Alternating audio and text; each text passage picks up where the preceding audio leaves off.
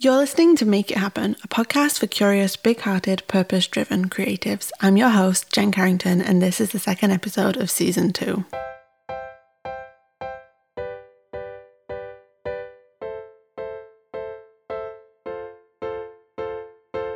Welcome to the show, everyone. Thank you so much for tuning in today. I hope you're enjoying this brand new season so far, and I have a really awesome episode for you today. For today's episode, I invited Kate from Blonde on a Budget to come on the show and talk all things money, mindset and budgeting. I stumbled across Kate's blog last year and I became pretty much her biggest fan. As you'll hear in this episode, she really inspired a new approach to money and budgeting that I've embraced recently. And more than anything, it's just really great to read about how another self-employed creative is managing their money in a really smart and responsible and intentional way. Alongside her blog, Kate is a freelance writer and editor, and she's also just one of those awesome people who are just doing lots of really interesting things at exactly the same time. In this episode, we dig into her journey and her story so far, which includes how she got out of debt and took the leap into working for herself. And we just have a really honest and fun conversation about our approaches to money and budgeting, and she shares her concept of choosing your own financial adventure, which I think you will find really interesting. Let's jump in.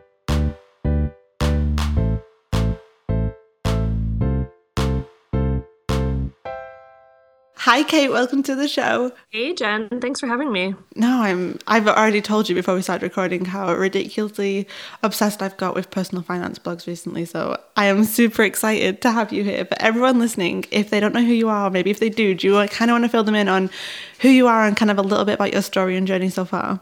Yeah. So my name's Kate Flanders. I've been writing a blog called Blonde on a Budget since 2011 now, which is 5 years. That's crazy. I started it when I was 25, just about to turn 26, and I was maxed out with just over $28,000 of debt, most of which was consumer.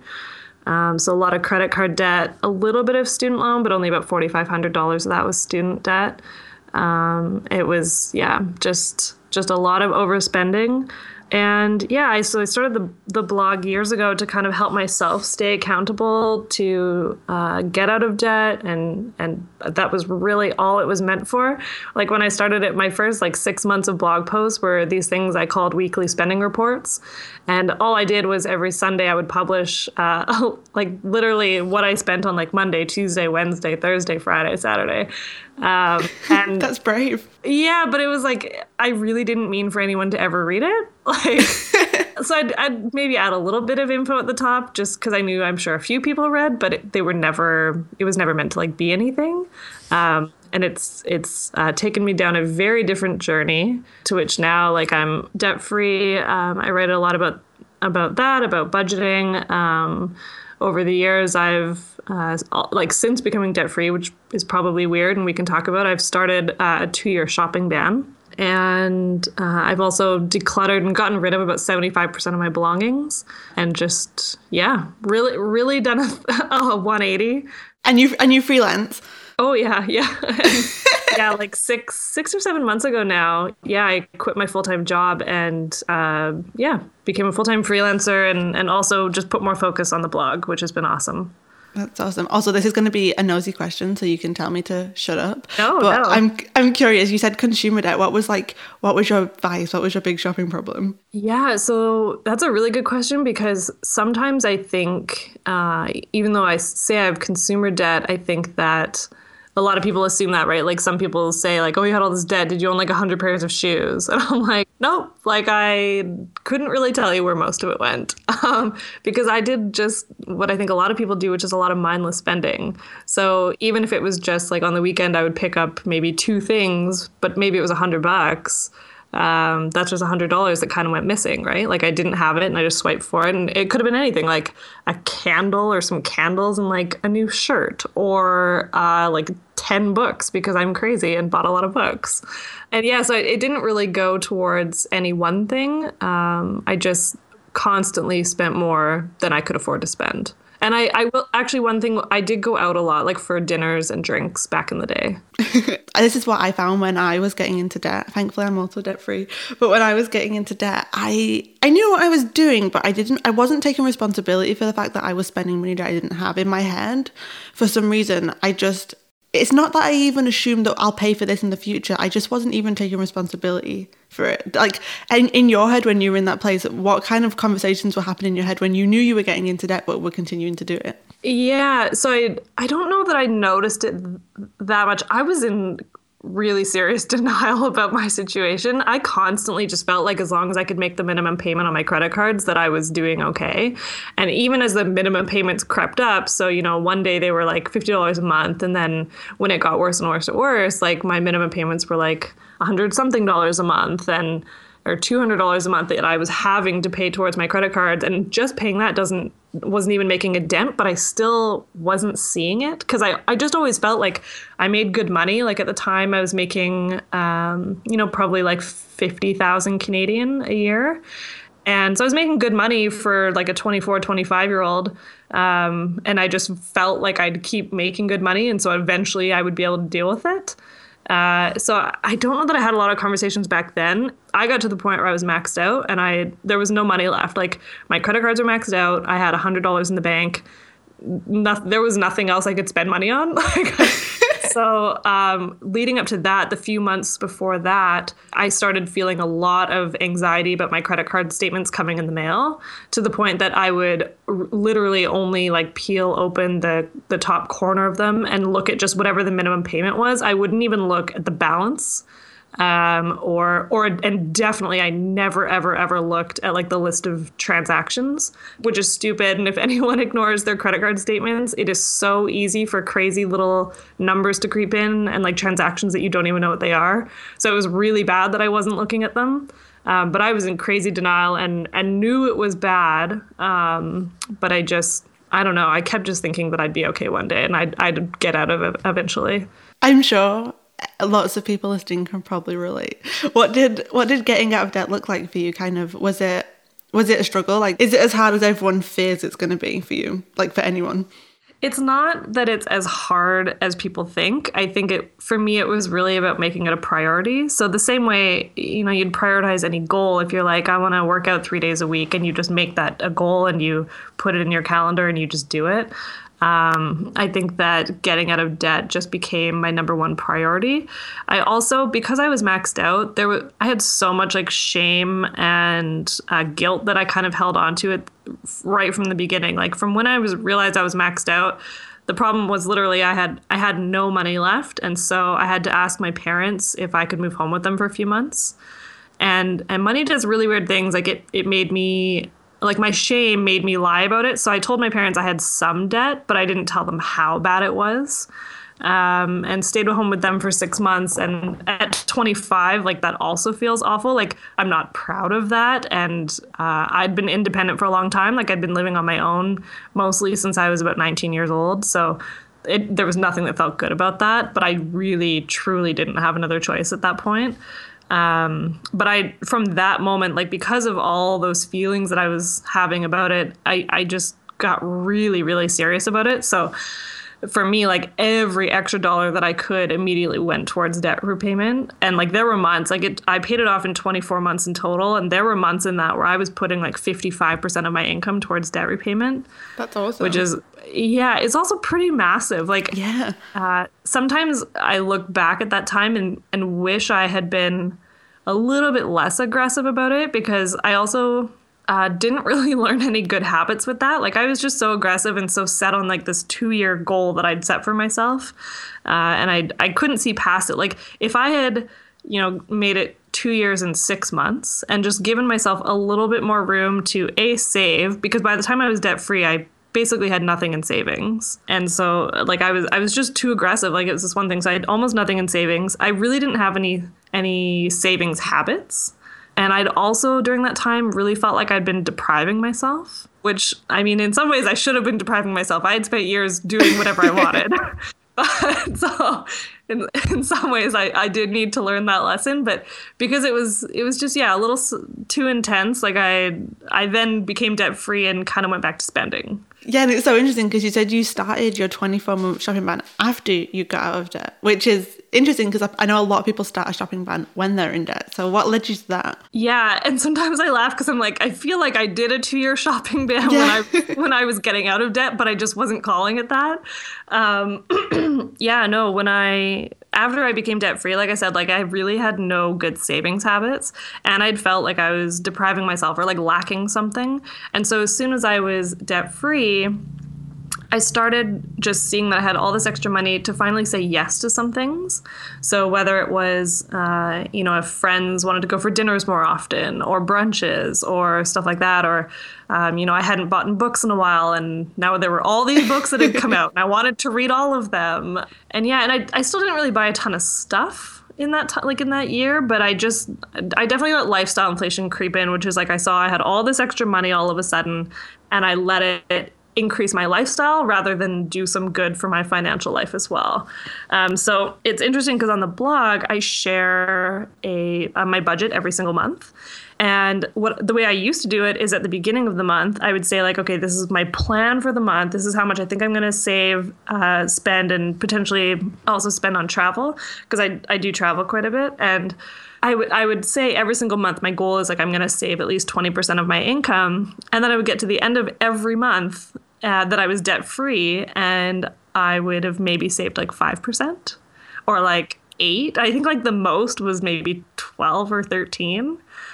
And it's not like it's not good. Like it's good I was saving something, but like at one point I was putting 55% of my income towards debt. So like, why couldn't I even save like 20? Like it didn't add up. And so again, sort of paid attention to how I was feeling. Like I hated writing those blog posts that would say like, oh, I've only saved 5% this month.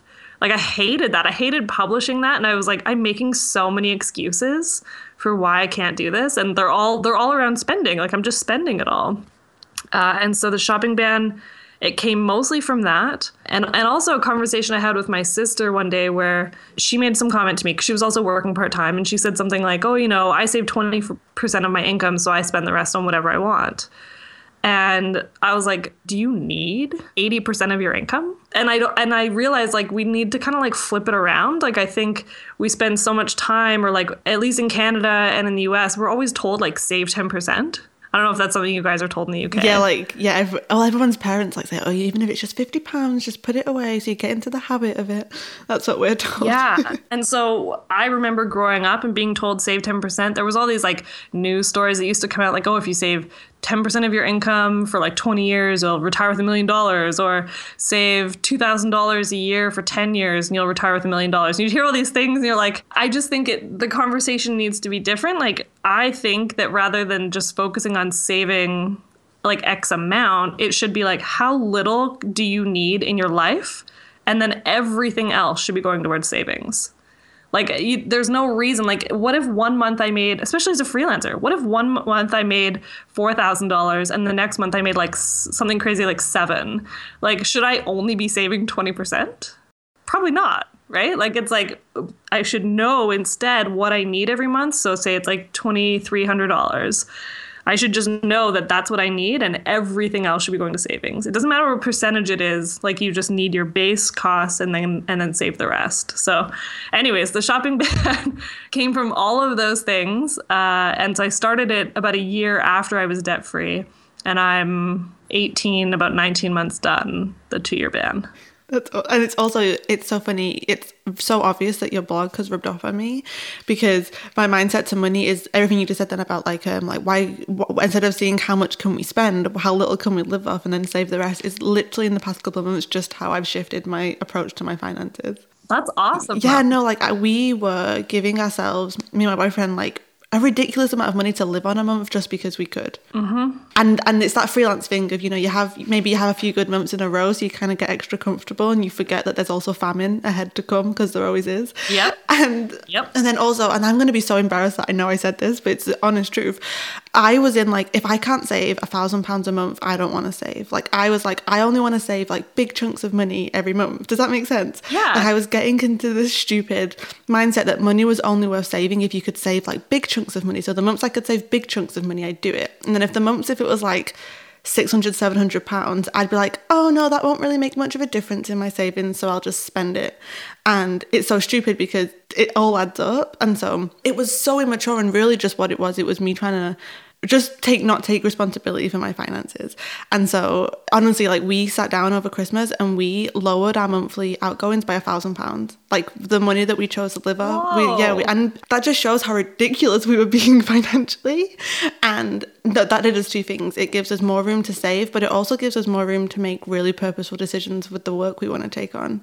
Mm-hmm. I also just think it's powerful that it just shows, like, it doesn't take that much time. Like, it could take 1 or 2 conversations and some phone calls or something to lower your costs drastically.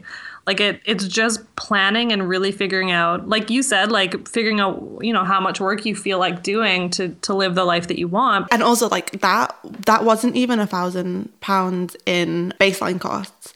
Like, that was £1,000 that we could cut from discretionary spending, which was ridiculous because, I mean, we just were giving ourselves more money every month than we needed just because we could.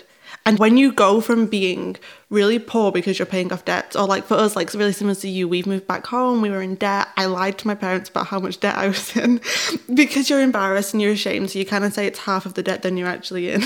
And then they kind of don't worry as much as they probably should do. So yeah, honestly, your blogs kind of really changed our life. And when you can live off less, it really takes the anxiety away, especially as a freelancer, because you just know you can live off less, and it changes everything. And for me, it really helps me make really purposeful decisions in my business and the choices that I make, because I don't want to make decisions out of needing the money to come in the door. I want to do what work I feel is really purposeful and meaningful. And thankfully, because we have savings, it means if, say, one of us gets sick one month, because my boyfriend is a part-time freelancer and he has a part-time day job too.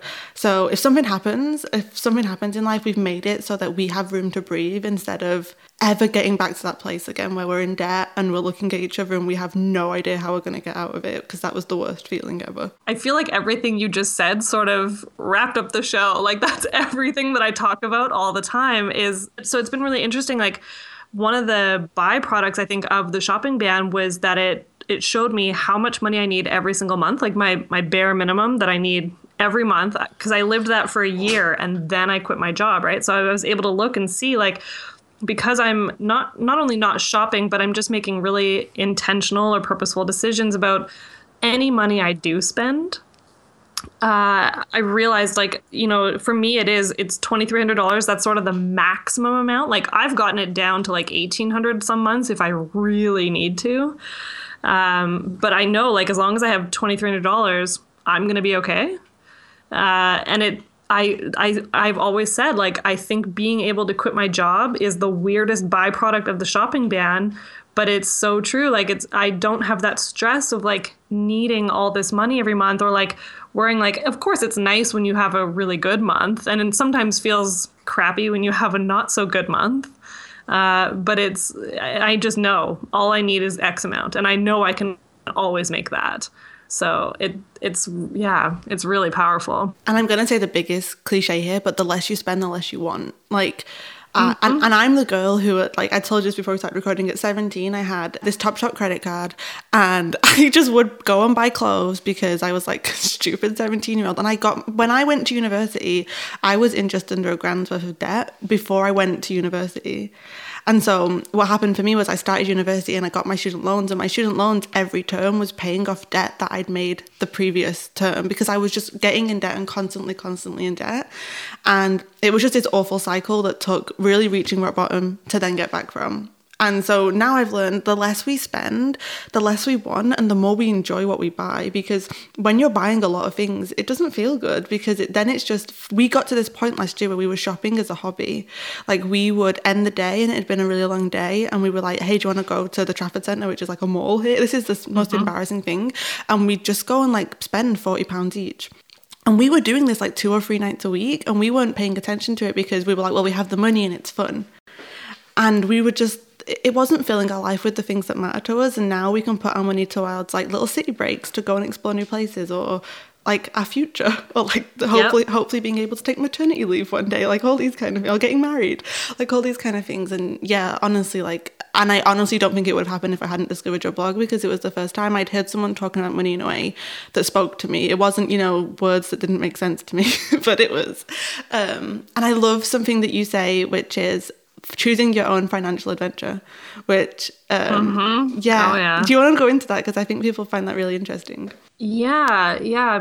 The blog post was so fun to write because it was one of the most creative posts that I've written so far. Like I feel like so much of what I wrote in the first couple of years was just personal stuff, right? And I put a lot of it into that post, but the idea really being like, there are decisions and milestones we reach every single day, and you have two decisions, right? Like you can either choose route A or route B. And so the way I wrote the post was like, if you choose this one route, and I can't remember if it was A or B, but if you choose this one, every single time it's going to lead you further down a line you probably don't want to be going. But then if you pick B, then it'll take you, to places you like better milestones quicker. So like if you choose A every time, let's say that's the bad one. Like if you choose A every time, then you're going to lead to debt. Then you could lead to the story of being maxed out. Then, it could get so bad you need to file bankruptcy or whatever.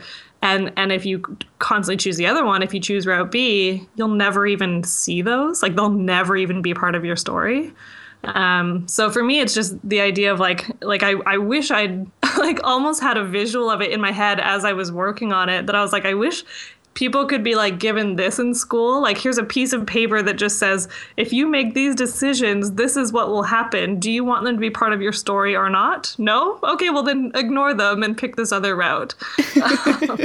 But yeah, that was a fun post to write. That was a really fun post to write. Well, I know you've been for 7 months now freelance, because I feel like it's so great. It was so great for me to see how you were even just reminding me to put money aside for taxes every month. I told you at the beginning of this call, I wasn't, I'm doing that now. I wasn't doing it when I first started freelancing. And because I think when, especially creative people, I say this to everyone all the time, I love being able to make a living from my creativity. I hate running a business. In the sense that, I love the freedom, but I hate dealing with accounts. And I hate having to do projections. And I hate having to think about the tax man. I feel like it's not that we don't take responsibility for it, but sometimes, especially as very creative people, our heads don't work in that way. We don't think about because there's a budget when you're, just a grown up who's got to pay for things, but there's also budgeting when you're self-employed, because you're kind of responsible for a few different things that most people aren't. Mm-hmm. And I just listened to your recent episode of your podcast on budgeting, but kind of how has transitioning into being a freelancer changed how you budget, changed how you approach your money? Yeah, it's been pretty massive. So one of the things I was going to say is that what you said about how you were not saving for taxes, I actually feel like not only was I good at saving money kind of the year before I quit my job, but I'd heard so many stories from friends who were self-employed, like horror stories of tax time coming and them owing like $12,000 or $20,000, like just crazy, crazy amounts. And I was so terrified of that, that I sometimes feel like freelance made me become an even better saver, because I'm pretty religious now, where every single month I look at exactly how much I made, and off the top, I immediately take 30% of my income and put it in this account for savings. So it's just gone. Like, I just don't think tax rates are high here. I'm not sure what they are there. Is it anything like that? Yeah, anything under 40, I think like 43 grand a year, you're paying 20%. And this is like taxable income. Anything over like 43 grand, you're paying 40%. Okay. Wow. Is that more than Canada? No, I'm like, I probably, if I had stayed at like a full-time job, I probably would have been at like 30 something. So yeah. But yeah, so it's sort of like a rule here, like freelancers should save 30%. So I just did that right off the top, because I'm petrified. So now it's so weird. I have this account that has like $16,000 or $17,000 cash sitting in it. And I'm really proud of it, but I also know it's going to disappear in April. Yeah. It's so painful. But yeah, I think it made me an even better saver, because I'm so petrified of all of a sudden owing someone some massive lump sum of money that I don't have. Like, I just don't want to deal with it. So it changed that for me, in that I immediately knew I had to be responsible for that money. Like, it had to go away right away. But I will say it can be easy. I've been really careful because I just write everything down, but it could be very easy for people in general to think of everything as a business expense, and so use that almost as an excuse to just like spend a lot of money.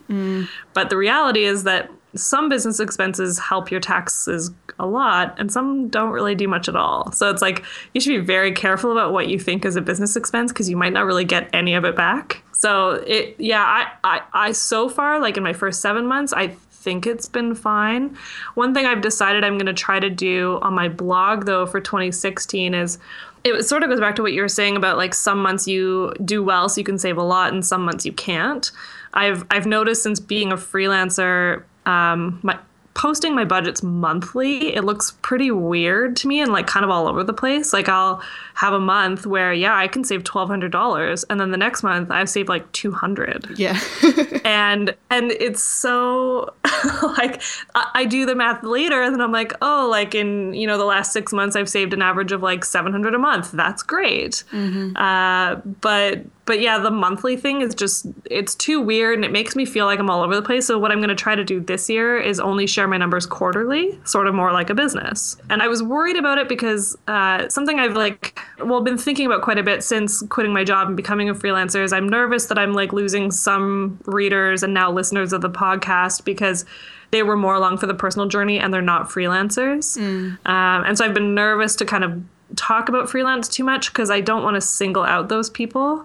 But truly I'm doing it because I'm a freelancer, my finances just are different and they're just going to be, right? And so I don't like the feeling of 1 month saying like, oh, I was so awesome this month. And then like I know in January, I knew it. I intentionally chose not to work very much because I'm working on a personal project and I made good money in December. So I have the luxury that I can do that. Mm-hmm. But so I knew I'm like, I don't want to write a report for January that says like, oh, I made, I don't know, $2,000 because like, that's not enough money, but it's still like I'm still okay somehow. Like I still have money and I've still been able to save but it's too weird. So budgeting with a regular income has definitely changed things. I am trying to look at it more from the bigger picture of like look at it in quarters and maybe even half a year and then the full year rather than just stress out about the 1 month. That's so funny because that's exactly how I do it too. I was having this conversation with a client literally the other day because she was freaking out about how some months she earns good money and how some months she doesn't earn. And I was like, I calculate it in a quarter and then I divide it by 3 because for me it doesn't make sense because of the way my business works. Just like you, like January is going to be a slower month for me, but then the other months in the month, it all balances out. And I, like you, very intentionally, I took a time off in December and I went into January very slowly because I'm booked out right now. So I'm just very busy with clients and I didn't want to be selling. And so for me, I don't worry what I earn in a month. I worry what I earn in a quarter. And then I don't pay myself what I earn this month. I just pay myself the same thing every month just for my business savings. Mm-hmm. That's like my wages in advance. And like my big goal is to have a year in there so that nice. I'm always paying myself kind of like that because number one, feast and famine is a horrible place to be in. And for me, savings sometimes, I mean, if you have a lot of passive income products, it's possible to not be in feast and famine, I guess.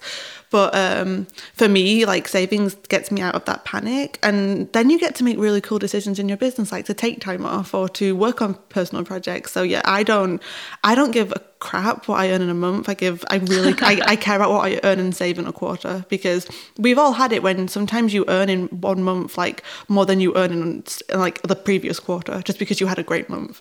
Yep. Oh yeah. Well, December for me was ridiculous. Like because I was selling a 2016 planner. I saw her on your blog. Yeah. Yeah. And so I made a ridiculous amount of money. And that's amazing. But that's when I knew I'm like, I was even scared to report that because I'm like, that will probably never happen again. Like it's sort of this fluke thing it's never going to come up again where I can say I made tens of thousands of dollars. That will never happen again. So yeah, it definitely, I think December alone really shifted my perspective. And I think a quarterly budget almost just makes more sense now. It's just been very weird to transition out of years and years and years of doing personal budgets, which you just do monthly. Quarters could make sense for someone who, I guess, doesn't freelance, but I don't know. I would always just think in monthly terms in the past. Yeah, so we pay ourselves the same thing every month. So everything we earn that month goes into savings. But with me, with my boyfriends, we kind of, whatever comes in from that month comes in. But so then any like extra, like if he picks up extra freelance work or if I have an extra good month, it's just all going to go into the savings. I think the big change, the big thing that we want to explore together this year is not just having one savings account, because there's like savings for tax, there's savings for business, there's savings for like emergency, there's saving for, you know, big expenses, and then there's saving for like fun funds like travel and, you know, fun things to do. And I think when all your savings is in one place and then you take it out for different, in your mind your savings is for one thing, even though if you're your savings for lots of things, and so then it feels like you're taking away from certain parts of your life by paying for one thing. Like I know this time next year when I have to pay my tax return, if I don't separate that money from the rest of my money, I'm gonna feel like the government is taking my money from me like a baby. Like, don't take my money. So oh, totally. Like it was so funny. I used to have tons of savings accounts. Like I used to, I don't know, have them for all kinds of different things. And then I realized, sort of as part of like minimizing tons of things in my life, I realized I needed less. But I still have a couple. Like I have one definitely separate for taxes because I almost don't even look at it. So I have like almost $17,000 in there. But to me, you have to look at it almost like it's zero. Like it's not part yours, of my net. Yeah. Well, yeah, and it's not. I would never include it in my net worth or anything like that because it's not my money. But then I have that, and then I have an emergency fund. So I always keep a few $1,000s in that because then I'm kind of weird, and I keep a really large cash buffer in my checking account. And that is, I don't know. Like, fortunately, I surprisingly earn a little bit of interest on it, but I really just do it because that was what helped me feel comfortable quitting my job. Like I was like, I knew I had like at least 4 months of expenses just sitting there. And then the emergency fund is just sort of like backup money. I don't know. Like I feel like my emergency fund is in my checking account because I've never let it go below like $9,000. But yeah, anyways. So. No, what I found most inspiring for your budget reports was that you class like travel money as like a priority in lots of ways, which I found really inspiring because for us, when we try and plan trips, we always feel like we have to take it out of the savings. Now, the last couple of trips we've gone on, we've actually been able to pay for it just out about like our monthly amount, which feels really good. And for me, for us, travel, we want to make it such a priority that I don't want to feel like it's something I have to like save up and like only go on once a year. And I love that you make space for it just in your monthly budget. Like you even have a whole bit on your budget that's like travel money, which is awesome because that's making space for what I imagine is like one of the big priorities for you in your life. Oh, I'd say it's the biggest. And again, I think that sort of was another byproduct of the shopping ban where I realized that I would rather spend $0 on any stuff I could bring into my home if it meant that I could actually go on trips. Because we were kind of talking about this before, but I wanted to travel so much when I was younger. Like when I was out of high school and in my early 20s, that's all I wanted to do. And I could never do it because I always had debt. I always had credit card debt. And so because I always had debt, I always had to work. And it's as soon as I realized, like as soon as I got out of debt and then with the shopping ban and the minimalism stuff, like as soon as I just realized like I don't want anything, like there's no thing I could bring into my home that's going to make life better. What I want to do is what I've always wanted to do, and that's travel.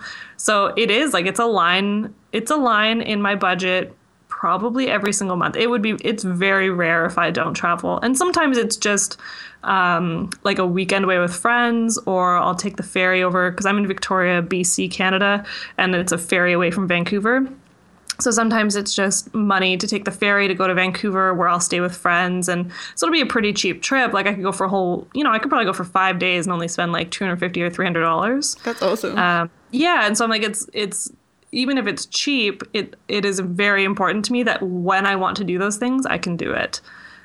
So yes, that's just something that over the years, and I talk about it a lot in my blog, but like, it's so incredible and powerful when you can look at your budget at the end of a month and know that it aligns with what I would call like your goals and your values. So like your goals being, the goals we all have. So like whether it's, saving for retirement, saving for your taxes, just the, kind of your regular financial goals. Yeah. And then values being like at the end of the month, like what brought you the most joy, or what made you happiest, or what just fulfilled your life the most. And for me, it's always travel. Like, I mean, I guess I kind of always want more books, but I still have lots I've never read, so I don't miss it too much. But I don't want more stuff. Like, I don't need more clothes. I'm kind of weird and I wear like the same thing almost every day. And I don't want more stuff. I would much rather look at every month and be like, oh, I got to travel this month. It was a great month. And then that's that. It's so funny because I really feel like I'm going through this stage in my life where I'm accepting how I actually want to feel about money and things. Because I feel like my wanting of stuff is, and this is so pathetic, but it's more of what that's because society has put that onto me. And not that it's society's fault, but it's like I felt like I wanted things because that's what I should want. Yeah. And whereas in reality, like, yeah, I could go out and buy, like, I love candles. So, like, candles or books. And, like, for me, books, I love them. Like, they're like I love them so much. But, like, I could go out and buy all these things, but I'm still going to come home and feel empty. Whereas for me, like, I'd rather prepare for a future or go travel or be able to support other people in our life or be able to do really fun, cool things, or just feel secure because I know I never sleep better than when I know I've got enough money to pay the rent and take care of ourselves. And I just, it's letting my mindset shift and letting my mind be okay with maybe not living up to the values that other people are setting in life, but being okay with the values that I want. And I love that you said that you traveled on 250, like when you, because we're going to get away next week, we're trying to see how little we can spend when we go away, because then the less we spend when we go away and still have a good time means the more we can go and travel, because flight's never the problem, it's the amount you spend on food when you're there. So yeah, or accommodation. Yeah. So a lot of the travel I've done in the past few years, because I've talked about it a lot, like if anyone goes back and reads all my monthly budgets, like it sounds so awesome. It's like I've been to New York a bunch of times and I've been to Toronto a bunch and a bunch of cities in the States and stuff like that. But the reason I'm able to do that is because most of the time I stay with friends. Yeah. Right. So like I make sure that I can get the cheapest travel I can. So flights or if I'm driving or whatever, I do that as cheap as I can. And then I stay with friends. And because hotels are also just insane. Yeah. Insane. I have not figured that out yet, like how to get really cheap hotels yet. Yeah. And I love what you said. I think you said the word empowered. Or I think you said something like that. And I think as a 23-year-old, almost 24, who kind of started her like grown-up life with, I just had the worst relationship to money. Like I shopped to make me happy. That was just not healthy. And I shopped to make myself feel whole, and it just was not good. And now that I'm in control of my finances, thanks to reading awesome blogs like yours, and now that I'm making good decisions, I feel so empowered financially. Like I no longer feel like money controls my life or controls my decisions or controls my opportunities or anything. It's like money's just this awesome tool to enrich my life. Oh, I was like, it's so awesome and so inspiring to hear that you've reached that at that age. Because even like when I was getting rid of a bunch of my stuff, it took me a long time to realize, like, not only did I used to buy things to make myself feel better, but there were some things that I bought literally because I wanted to portray a certain version of myself. Yeah. So, I bought all matching furniture because, yeah, I guess I liked the look of it, but I also wanted people to come over into a house that had all matching furniture. Like it just like in my eyes, like it would have shown that I've reached like a certain level of success, or I've just got my crap together or whatever. And I did stuff like that. I also bought, books that I thought a certain version of myself should read.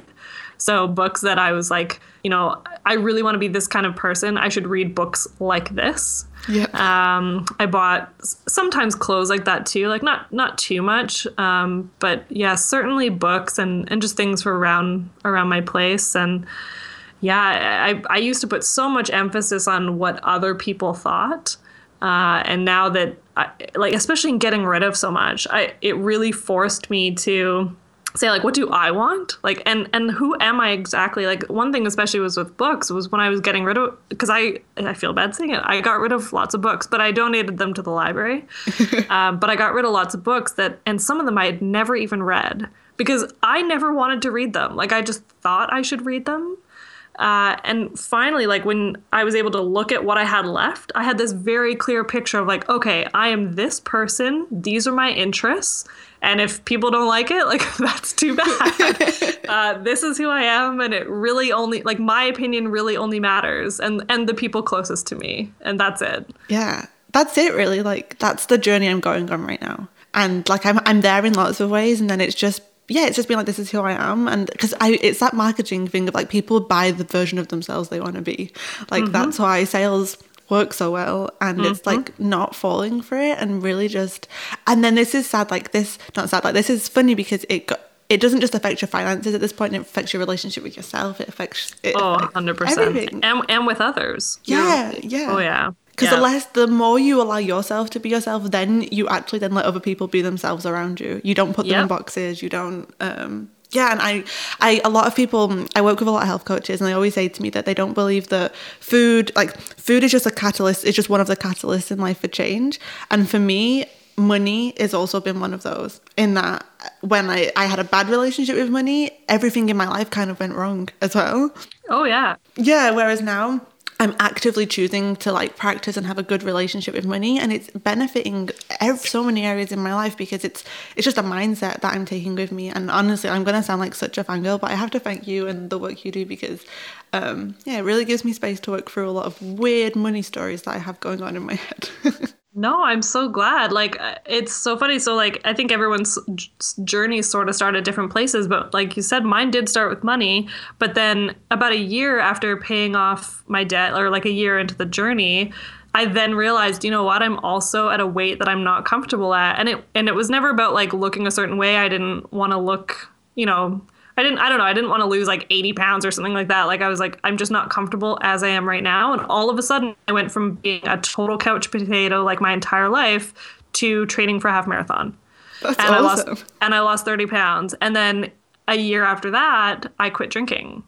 And so I just think like once you see that you can take control of one area of your life and the benefits that come from doing it, you can just start to look at the other areas. So some people start it with food first, right? Or their stuff or drinking or whatever. Like, everyone's journey starts with something, but it is really powerful when you can change one area and just see that you're totally in control of whatever you want your life to look like. Like, I certainly believe it for finance, but I also believe it for everything now.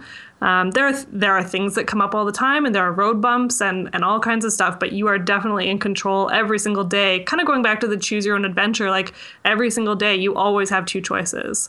So if you continue to make the choice that will put you down the path with your finances that you don't really want to be on, you are choosing that. Like, with every transaction that you swipe a credit card for that you don't really have the money for, like, you are choosing that.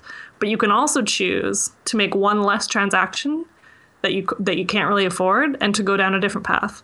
So I've loved this conversation. Like, it's so cool to hear where you are at, not just at your age, because that's kind of ageist, but just to hear how your journey has been so far, and that you're already so enlightened on the things that you do and don't want. It's so cool. So cool to hear. No, I've had so much fun doing this podcast together, and I have 3 questions that I ask everyone who come on the show. So the first one is, and because I'm nosy and I love to know these things, what are you hoping to make happen in 2016? Okay. So right now, I've sort of been hush-hush about it for a long time, but I signed on with a literary agent last year, and I'm working on a book proposal right now. So awesome. Yeah, so I would say I've been hush-hush because just because you have an agent, it does not mean you're going to get a book deal. Yeah. Like, you could write a great book proposal and no publishers could want it right now. So, but I'm like, whatever, I'll just put it out there. So I'm working on a book proposal. I'm hoping that by February, it's in my agent's hands to start shopping around. And we will see if anything comes from that. If not, that's okay. Right now I'm working on a course with a bunch of other bloggers. It's called A Simple Year. And I actually think probably by the time this airs, the registration will be closed, but I'm really excited about it. So I'm teaching, it's like every single month has a different life area that you can simplify. And I'm teaching money in July, which will be awesome. And then I'd like to create a course of my own this year. I don't know when I'll launch it. I don't even know exactly what it'll be, but I worked in online education for 5 years. So it sort of only makes sense that I would create something for myself. I love that. And the second question I always ask is what your biggest advice is for anyone who's working hard to make big things happen right now. But I'm going to twist it a little bit. And I'm going to ask you, what would be your biggest advice for anyone right now who doesn't feel like they're in control of their finances, but they want to be? Two things. One would be, is it okay if I say two things? Yeah, of course. Okay. 2 for 1. Yeah. Okay. So one would be to trust your gut instinct every time you make a transaction. And I say that because, like I said, like in those few months leading up to when I was maxed out, I knew that my situation was bad. That's why I was only looking at the corners of my statements for the minimum payment, right? Like I knew it was bad. And so I knew it when I would go to swipe for things too. Like I knew I can't afford this. This is taking me closer to the edge. But I didn't really I'd always been doing it. I couldn't really see another way yet. So listen to your gut instinct. Like if it tells you that a transaction you're about to make, you probably can't afford, maybe trust it and don't make that transaction. And then it's practical advice, like probably all finance experts say, but I would say track your spending even for 2 weeks and do it by hand. And don't even just worry about the numbers. Just write it down. Like I used to go to Starbucks like 1 or 2 times a day. Like I would write that down, and it really opens your eyes as to where your money is going and also where you could probably easily cut back. Like when I realized I was going to Starbucks that much, I was like, all right, that's probably an easy one I could cut out. But even just stuff like then you really see how much you were spending on dining out or whatever, because I think so much of the spending we do is really mindless. And so even when we know like, oh, I'm not saving as much as I want or whatever, for some reason it's not clicking. And I always think it clicks when you write it by hand. It's taking ownership, really, I always think. You can't run away from it. Oh, yeah. And I think and I think creatives will get this, like, I've only been getting this more and more lately. For so long, I've done so much of my writing on a computer. And then for the book proposal, it's been really interesting because I had tried for so long to get stuff down on my computer, but I would get so distracted. And so one day I finally just grabbed a blank, like a sketchpad notebook. So just white paper, no lines. And I wrote the entire chapter outline in that in 2 weeks. And it was only because like there was something so tactile about doing it by hand, and I was doing it in like colored pencils, and it was crazy and messy, and like I'm like really I'm going through the process right now of typing it up, and it's sort of horrifying. But there was just something so different about writing it down that just really opened my eyes to what was going on. Yeah, I have to use my hand. Like, I'm not like I can't draw or do anything with my hands to save my life. Yeah. But I learned the magic of just like shutting down the screen and like mapping out ideas by hand. You just feel like there must be like a mind-hand connection because. Oh yeah, 100%. There's so much creativity that does not come through on the screen. So yeah, it's stifling in lots of ways. So I totally get you. And the last question I ask everyone is, how can everyone listening get involved with what you're doing right now and support you along the way and what you're getting up to? Yeah. So, I mean, you can always check out the blog. So it's Blonde on a Budget, either .ca or .com. I love talking to people on Twitter, and I'm there a lot. I'm also on Instagram. I have Facebook. I don't really do it, but I love chatting on Twitter. So if anyone ever has questions, I'm also really big on email. Like, I know some people hate it. I try to reach inbox 0 at least twice a week. Which is sometimes tough. Like right now I have like 32 emails in there, and I'm like, I'm going to be spending a solid part of my day answering emails. But I do love when people reach out and just want to talk about stuff. So yeah, I love talking, and I love the community that we've all built online. So if anyone wants to chat about money stuff ever, I am always around. And I'll link your podcast in the show notes as well, because it's really good, like really well, like just I really like it. So I'm going to link that in the show notes. Everyone, if you want to hear more conversations like this, go and listen to Budget and Cents. Budgets and Cents, yeah. Budgets and Cents. And actually, Freelancers will find this interesting. So it's a podcast I do with my friend Carrie. And what we've decided is, because we're doing it in seasons, is that season 1 is all going to be mostly about personal finances. And then I think for season 2, we're going to focus mostly on being a freelancer. So that's perfect. Yeah, it should be really fun. Yeah. Well, thank you so much for coming on today. This was a great way to spend my Saturday evening. Thank you so much. No, it was so nice to chat. I'm so glad we got to do it. And there we have it, the second episode of season 2 of the Make It Happen podcast. I hope you're enjoying this season so far. If you haven't already, you can visit the brand new website makeithappenpodcast.com for all the show notes and links for where you can find Kate online. And if you want even more insights and advice for creatives, you can head over to my website jencarrington.com for more content, and you can also find out more over there about how I help purpose-driven creatives make things happen online on their own terms and in their own way. Thank you so much for listening today, and I can't wait to connect with you more soon.